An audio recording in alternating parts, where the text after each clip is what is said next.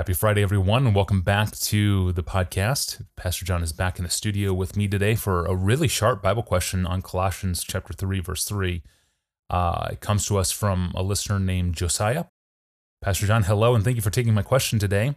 How do we reconcile Colossians 3:3, for you have died, and your life is hidden with Christ in God, with Ephesians 2:1, and you were dead in trespasses and sins? I know this refers to our spiritual state of existence before and after Christ. I was already dead, and then I died. Is that right? Are those who are saved were dead, and then they died again? So dead men die. Is that how salvation works in Paul's mind? Pastor John, what would you say to Josiah? That's a really good question. I Really love is. this kind of question. I know. I love when people read the Bible carefully enough that they think, how does that fit together? Yeah. That seems so strange. Those are just golden moments in Bible reading to go deeper. So Josiah has put his finger right on a crucial biblical paradox. So Ephesians 2 describes all human beings as dead in trespasses and sins, in need of life. And then Colossians 3 says, we must die in order to have that life. That's a good question. So the answer is yes, dead men must die if they are to live. That's true. That's the clear teaching of Scripture. And there are two senses in which the dead must die in order to live. So now, if we step back and say, whoa, that sounds really confusing. There are 5 things that need to be clarified. First, in what sense are all people dead apart from Christ? Second, in what sense are those dead people alive while they are dead? Because it's clear those dead people are walking around all around us during the day.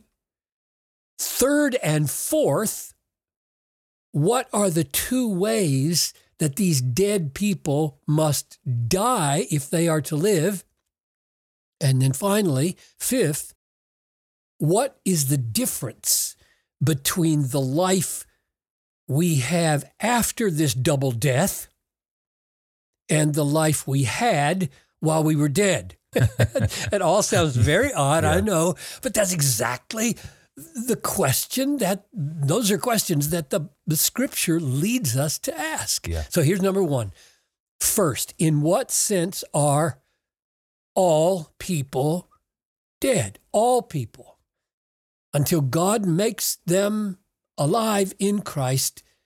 And here's the way Ephesians 2:1 and 3 describe it.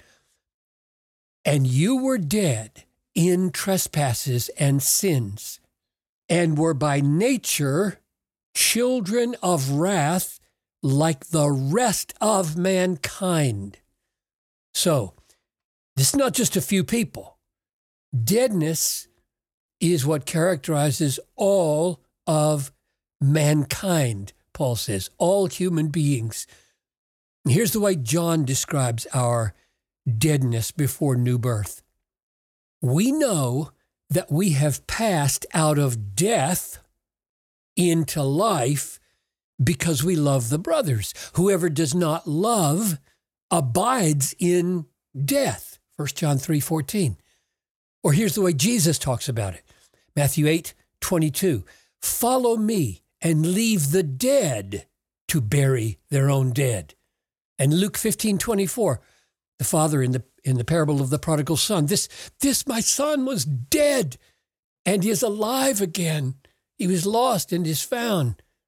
Or here's Paul again in 1 Timothy 5:6. She who is self-indulgent is dead even while she lives.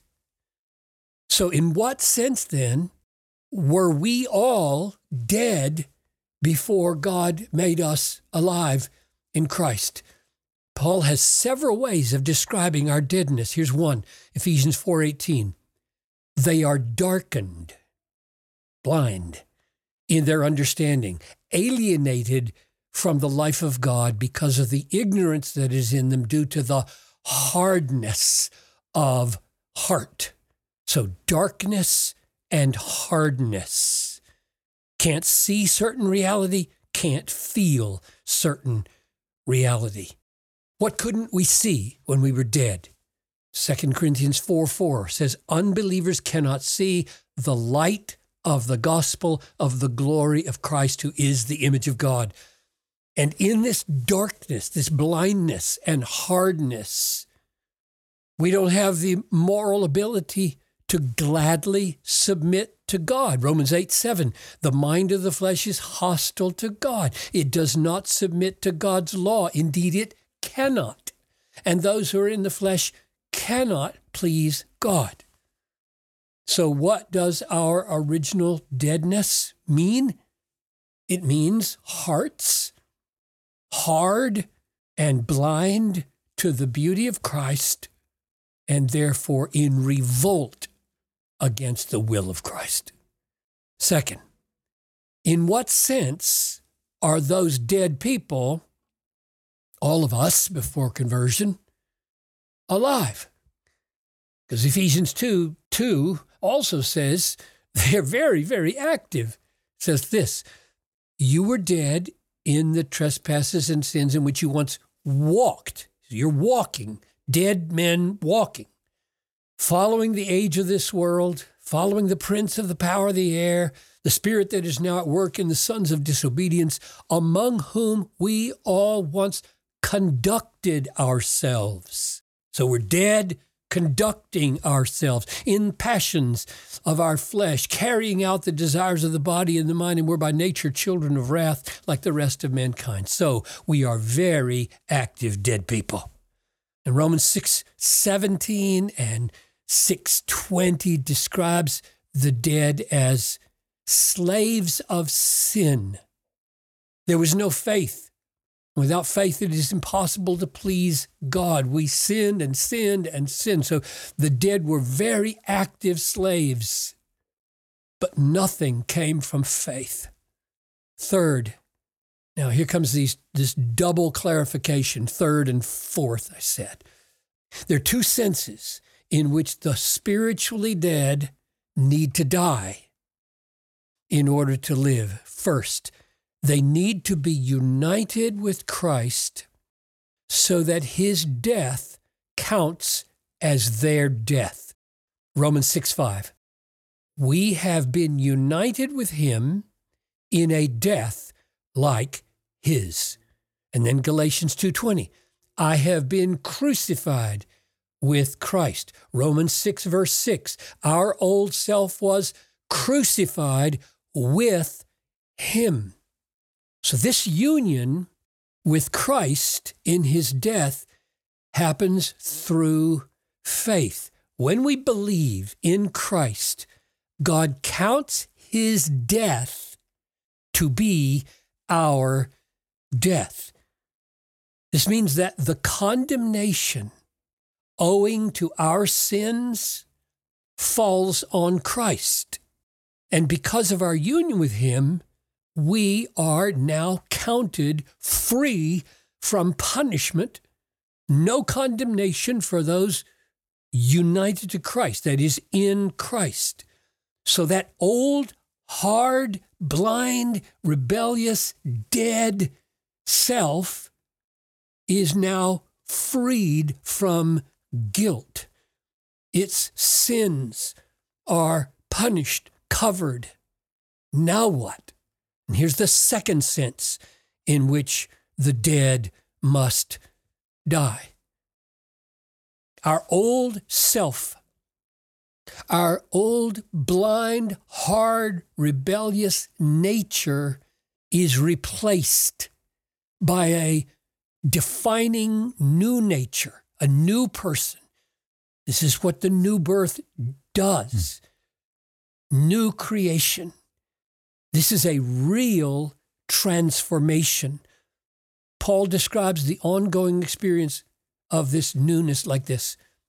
You have put off the old self with its practices and have put on the new self, which is being renewed in knowledge after its image, after the image of its creator, Colossians 3, 9 and 10. So the original dead person passes through two deaths on the way to life.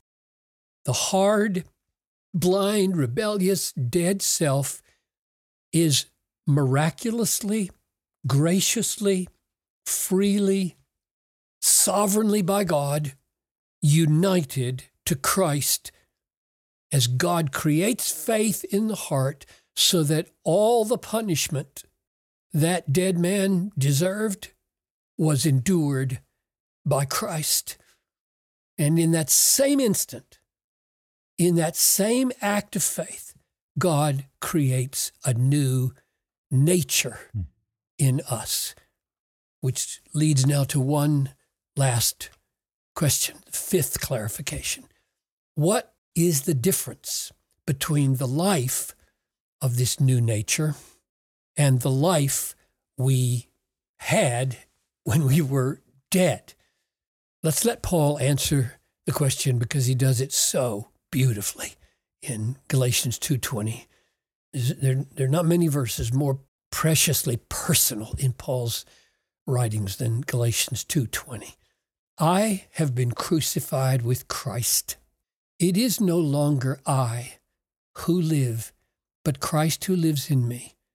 And the life, now this is my answer to the question, what's the new life that you have after this double death that you walked through?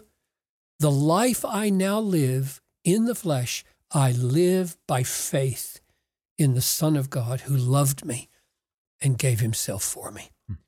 So the new nature that God created in the new birth is a nature that has faith in the Son of God. It is a nature that believes. It is not hard.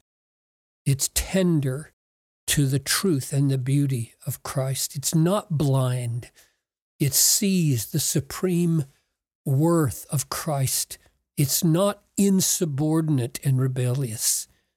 It gladly submits to the lordship of Christ. So, yes, Josiah, the dead must die in order to live. And what a glorious work Christ has wrought in his death and resurrection to make that happen. Thank you, Pastor John. And thank you for joining us today. You can ask a Bible question of your own, search our growing archive, or subscribe to the podcast, all at desiringgod.org/Ask Pastor John. Well, Monday we have a great topic coming up. It's a great one for those of us who want to teach Christian hedonism. How do we make it our own? Or to ask the question even more broadly, how do we take the key teachings of others and incorporate them into our ministry so that we're not just mimicking our teachers? That's an important question faced by any budding Christian communicator, writer, teacher, or preacher. And that's a question on the table on Monday. I'm your host, Tony Reinke. We'll see you back here on the other side of the weekend. See you then.